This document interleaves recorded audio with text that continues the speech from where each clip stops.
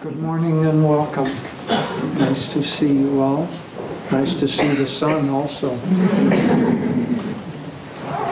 I'll read from Rays of the One Light.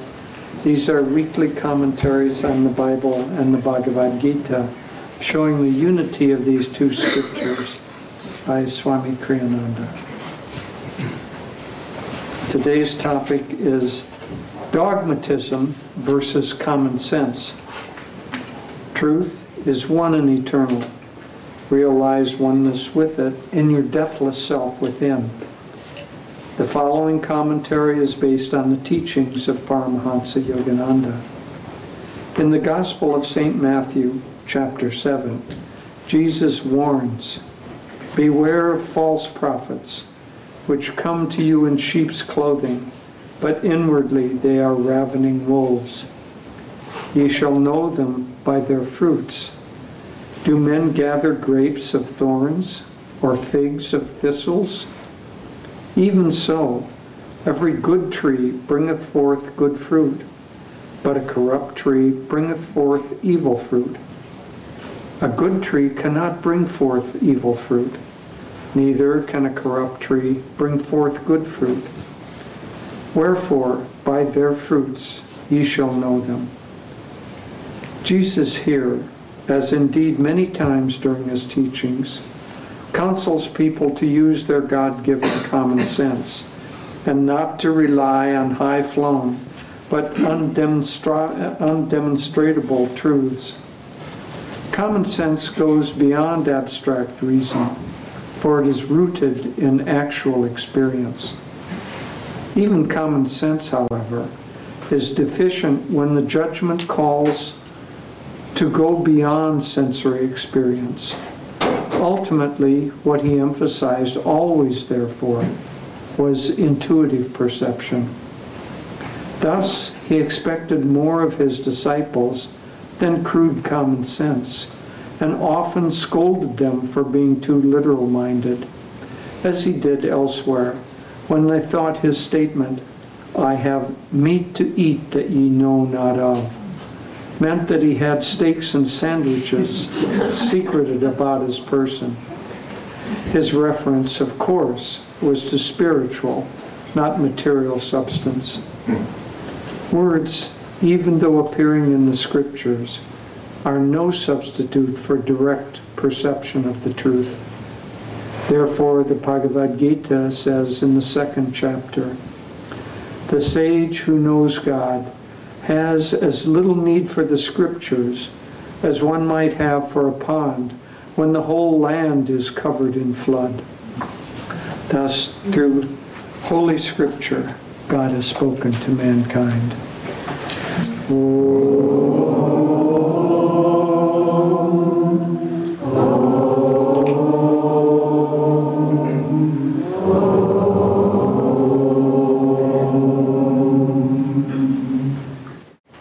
Good morning, everyone. Welcome to our Sunday service. It's a joy to be here with all of you. So, this weekend, on March 7th and yesterday, March 9th, we celebrated March 7th, the Mahasamadhi of our Guru, Yoganandaji. On the 9th, the Mahasamadhi of Sri Yukteswar, Yogananda's Guru, our Param Guru. And so I thought when we were reading this topic on dogmatism versus common sense, Sri Yukteswar is one of the more challenging spiritual figures to relate to. But the more you go deep and try to understand his consciousness, the more blessings come. And so I wanted to use this theme of dogmatism and common sense because Sri Yukteswar was such a free thinker, so expansive in his consciousness, and so absolutely honest and non-hypocritical about religion. So I thought this is a perfect tie-in to focus our service on Sri Yukteswar. Just to share briefly a personal note, a few years ago, when we were in India, we were part of a pilgrimage that went to southern India, to Puri, where Sri Yukteswar, one of his ashrams is. He had two, one in Serampore, where Master did most of his training, but also then in the south in Puri, where his Samadhi Mandir is, where his body is still buried beneath the marble slab, and there's a little meditation area over it. And we went there with a few friends, and we were meditating. And, well, actually, we had gone there for the first time when our friends had asked us, had you ever been there? And at first I paused and I said, yes. We were here 30 years ago with Swami Kriyananda, and we all meditated there. And we asked Swami to bless our discipleship, and so each one of us went to him. There were just 4 of us with Swami, and he blessed us for our discipleship. And then we returned 30 years later. And of course, with the masters, there is no time or space. And it was as though we had just come the day before. And we sat to meditate, and I felt the quality that's conveyed in the chapter, An Autobiography of a Yogi. We'll read a bit of that in a moment. But that dynamic desire to train every one of the disciples, not as a stern taskmaster, but with the joy that a teacher has for seeing bright young students and helping them to find their potential. And it was like, wow, I want to be in your school. I want that. And then we were so happy when our Ananda Bell operator, the man who does all the phone system, called our system at home Hiranya Loka. And I thought, great, we're going to Hiranya Loka, where Sri Yukteswar resides now, the higher astral world.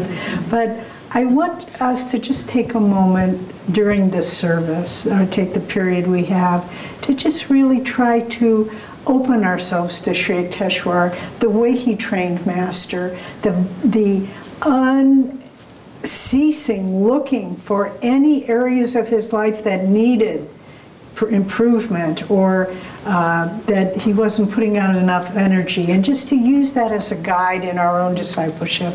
So I'm going to start by reading this passage from Whispers, and this is the one that Master dedicated to Sri Yukteswar, my Guru. Try to feel as I read it Yogananda's many lifelong dedication and respect and spiritual admiration for Sri Yukteswar. Thou light of my life, thou camest to spread wisdom's glow over the path of my soul. Centuries of darkness dissolve before the shafts of thy luminous help. As a naughty baby, I cried for my Divine Mother, and she came to me as my Guru, Swami Sri Yukteswar. At that meeting, O my Guru, a spark flew from thee, and the faggots of my God-craving gathered through incarnations smoldered and blazed into bliss. All my questions have been answered with thy flaming golden touch. Eternal, ever-present satisfaction has come to me through thy glory. My Guru, thou voice of God, I found thee in response to my soul cries. Slumbers of sorrow are gone, and I am awake in bliss. If all the gods are displeased, yet thou art pleased, I am safe in the fortress of thy pleasure. And if all the gods protect me behind the parapets of their blessings, yet I receive not thy benedictions, I am an orphan, left to pine spiritually in the ruins of thy displeasure. O Guru, thou didst bring me out of the bottomless pit of darkness into the paradise of peace. Our souls met after years of waiting. They trembled with an omnipresent thrill. We met here because we have met before. Together we will fly to his shores, where we will smash our planes of finitude forever and vanish into infinite life. I bow to thee as the spoken voice of silent God. I bow to thee as the divine door which leads to the temple of salvation, I bow to thee, to thy master, Lahiri Mahashaya, harbinger of yoga in Benares, and I lay the flowers of my devotion at the feet of Babaji, our supreme master. And so, in this chapter in Autobiography of a Yogi, I think it's certainly one of my favorites, years at my master's hermitage, we learn how Sri Yukteswar trained Master for his mission in the West. We learned how he forced him to go to college against his own will, because he said, when you go to the West, you will be better received if you have a university degree. He molded him so that it wasn't, in fact, that Master was an avatar already. He was spiritually enlightened, but he needed the molding for this world mission that our line of gurus have brought to the world. He needed to be grounded in a practicality that the West could relate to. And so, Master, I'll read this passage now. It's so, I find it thrilling, and just the dynamic desire for enlightened souls to train those of us who are serving the light. Sri Yukteswar was reserved and matter-of-fact in demeanor. There was naught of the vague or daft visionary about him. His feet were firm on the earth, his head in the haven of heaven. Practical people aroused his admiration. Saintliness is not dumbness. Divine perceptions are not incapacitating. He would say, the active expression of virtue gives rise to the keenest intelligence. In Master's life, I fully discovered the cleavage between spiritual realism and the obscure mysticism that spuriously passes as a counterpart. Spiritual realism versus obscure mysticism. My guru was reluctant to discuss the superphysical realms. His only, quote, marvelous aura was one of perfect simplicity. In conversation, he avoided startling references. In action, he was freely expressive. Others talked of miracles but could manifest nothing. Sri Yukteswar seldom mentioned the subtle laws, but secretly operated them at will. Many miracles associated with his life. But Master goes on to say, Sri Yukteswar didn't criticize him or correct him for his inward life, because that was solid and rooted, perfected already. But what did he criticize him for? It's amazing. Absent-mindedness, non-observance of certain rules of etiquette, and unmethodical ways. And so he was trying to say, be practical in this world. Keep your feet firm on the ground, but your mind, your head in the haven of heaven. And this is really the guideline. One time someone asked Master about, is this a mystical path? And he said, oh, no, it's a very practical path. That doesn't mean it's all about outward service. Obviously, our path is one, we focus on meditation, Kriya Yoga, all of the right understandings. But we need to see that this world is a training ground. It's a testing ground for applying spiritual principles into daily life. And it's when we need to understand this, because I would venture to say many of us who come to Master's Path have had many lifetimes in monasteries, praying, just not having to deal with the realities of the outer world. That's not the life that's been given to us in this life. We need to see, how do I take the experiences I have in meditation and have them be reflected in how I act with others, and how I serve, and how I wash the dishes, and how I raise my children. So it's important to understand this, that it's the interface between spiritual consciousness and activity in the world that is a path to God. Both are needed. And to bring, and not to ignore one or overemphasize the other. There's that dynamic release of energy when we are able to do that. And that's what our line of gurus modeled for us, what Sri Yukteswar modeled, what Master modeled. And so we need to understand that we can't find God only by withdrawing from this world. It's not the path that Master brought to the West. But we need to, a part of our way to find God will be to be dynamically active in this world, but with the thought that God is the doer, not us. That's the important, subtle thought to keep in mind. Because Sri Yukteswar said, someone was saying, well, I guess they were balking at some area of service, and he said, when you are too good for this world, you will be adorning a higher one. And you can just, in that word adorning, you kind of get a hint of his perhaps sarcasm or his dry humor. So he said, as long as you breathe the free air of earth, you are under obligation to render grateful service. So, but how do we do this properly? How do we do it with the thought that God is the doer? And there are two mistakes that one can often see made in the service and approaching activity in the world. One is kind of a passive quality. Well, God will do it. God will take care of it. This is Master's work. It's all going to be fine.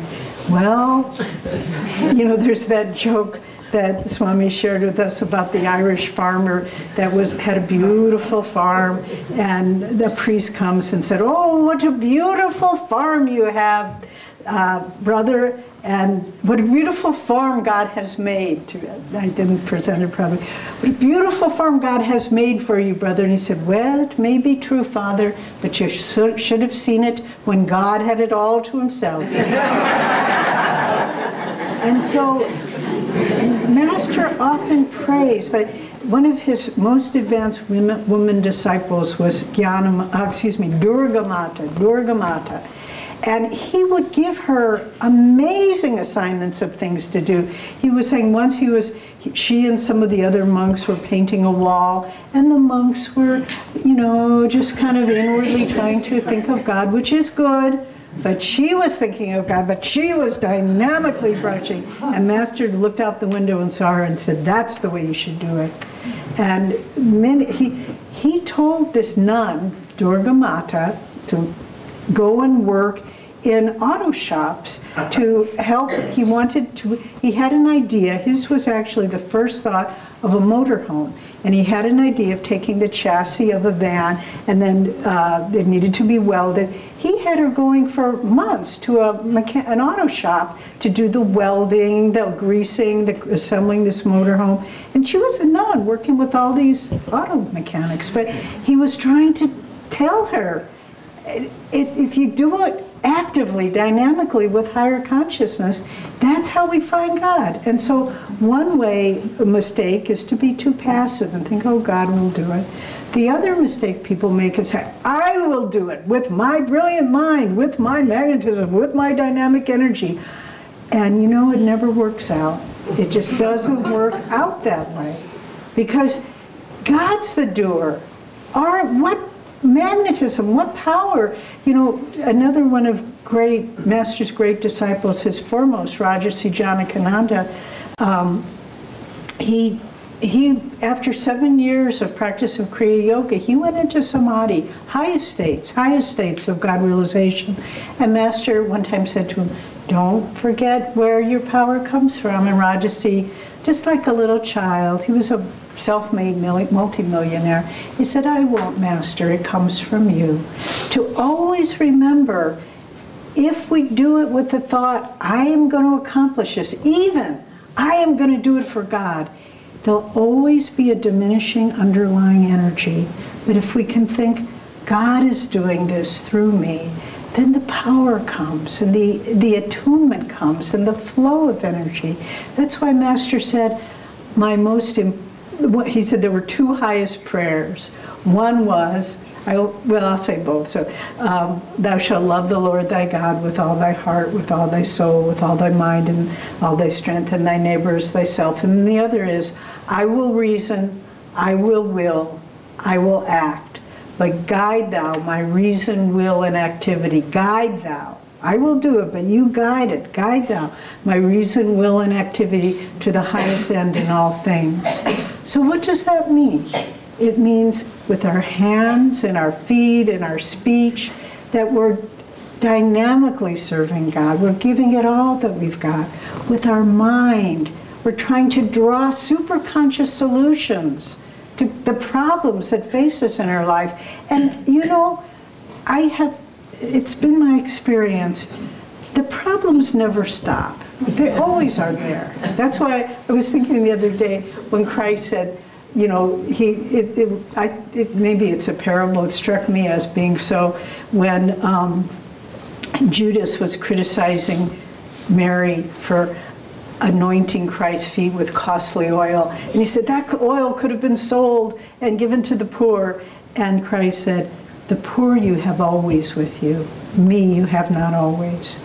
And what I was thinking he was saying was, the problems of this world will always be there.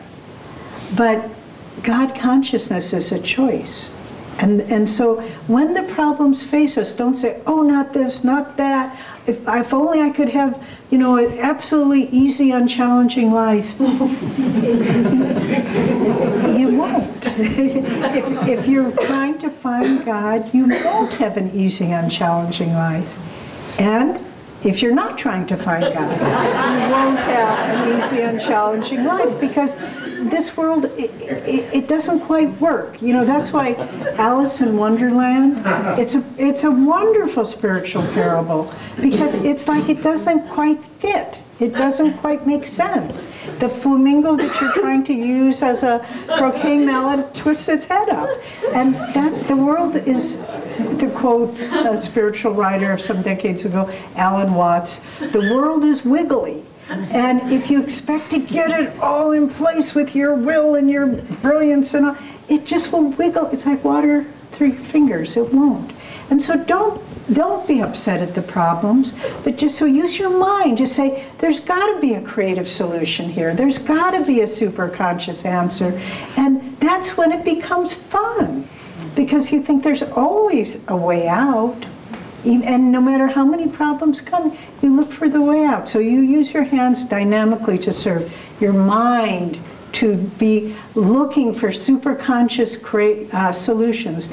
But then quietly, humbly, continually in your soul, to be reaching out for attunement, reaching out for God's presence in your life. And if we can do all those, then life becomes an easy journey towards enlightenment. Not unchallenging, but without detours. There's a direct route. You still have to walk it, but you can see the beginning and the end. And if you just keep along, then you can do it. So we look at the mission of Sri Yukteswar, training master to come to the West, and we look at the state of the world today, which I think it's fair to say it's pretty confused. I think it's fair to say that there are many, many voices shouting different truths at the same time. Leaves us wondering, well, what is truth? Where is it?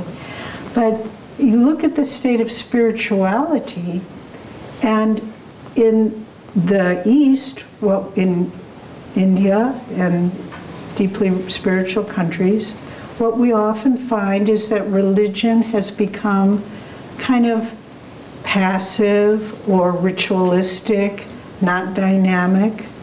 And what we find of religion in the West is that in many cases, tragically, it's become hypocritical, where people say one thing, but their lives are quite different from what they're preaching. And so the mission of Sri Yukteswar and Yoganandaji coming to the West, and Babaji, Master tells us in autobiography, Babaji and Christ are the spiritual guides of the planet, helping the evolution of mankind. And Lahiri Mahashaya, who brought Kriya Yoga from the obscurity of the Himalayan caves down into the marketplace, down to the West. They all are part of this very well-conceived divine plan for the upliftment of humanity at this time. And Sri Yukteswar was pivotal. If Master hadn't had his training, I don't think he, being a soul of great devotion, great tenderness of heart, I think he wouldn't have been able to survive in the West. Came in the 1920s, the roaring 20s with gangsters, 1930s, the Great Depression, the 40s, the World War II, going on into communism and the Korean War and so forth. How could he have survived without that understanding of the practical need to live your life and train your disciples to express their spirituality in daily life? And so the blend that we've been given from our path is dynamic outward service in the consciousness of God and dynamic practice of the inner religion of meditation and Kriya Yoga, and bringing it all full circle back. This is what's expressed here in cooperative communities and spiritual communities. Here we are in our 50th year, and what we are modeling is how to do it. And that's why I think it's so thrilling to watch how this community and all of the Ananda communities operate, where the people that are working with administration and finances and community planning, they're doing it from such a high level of consciousness. And the people that are helping us spiritually and training and disseminating the teachings to the Spanish-speaking world and through the music and through online classes and through the Expanding Light and the meditation retreat, they're doing it with the thought that we are sharing these teachings so that people can improve their life. So it's this beautiful blend, practicality and spirituality, and this is the essence of what Master called World Brotherhood colonies are. And in our 50th year, I think we need to stand back and say, well done, Lord. You have created something that is living proof of the power of God in daily life.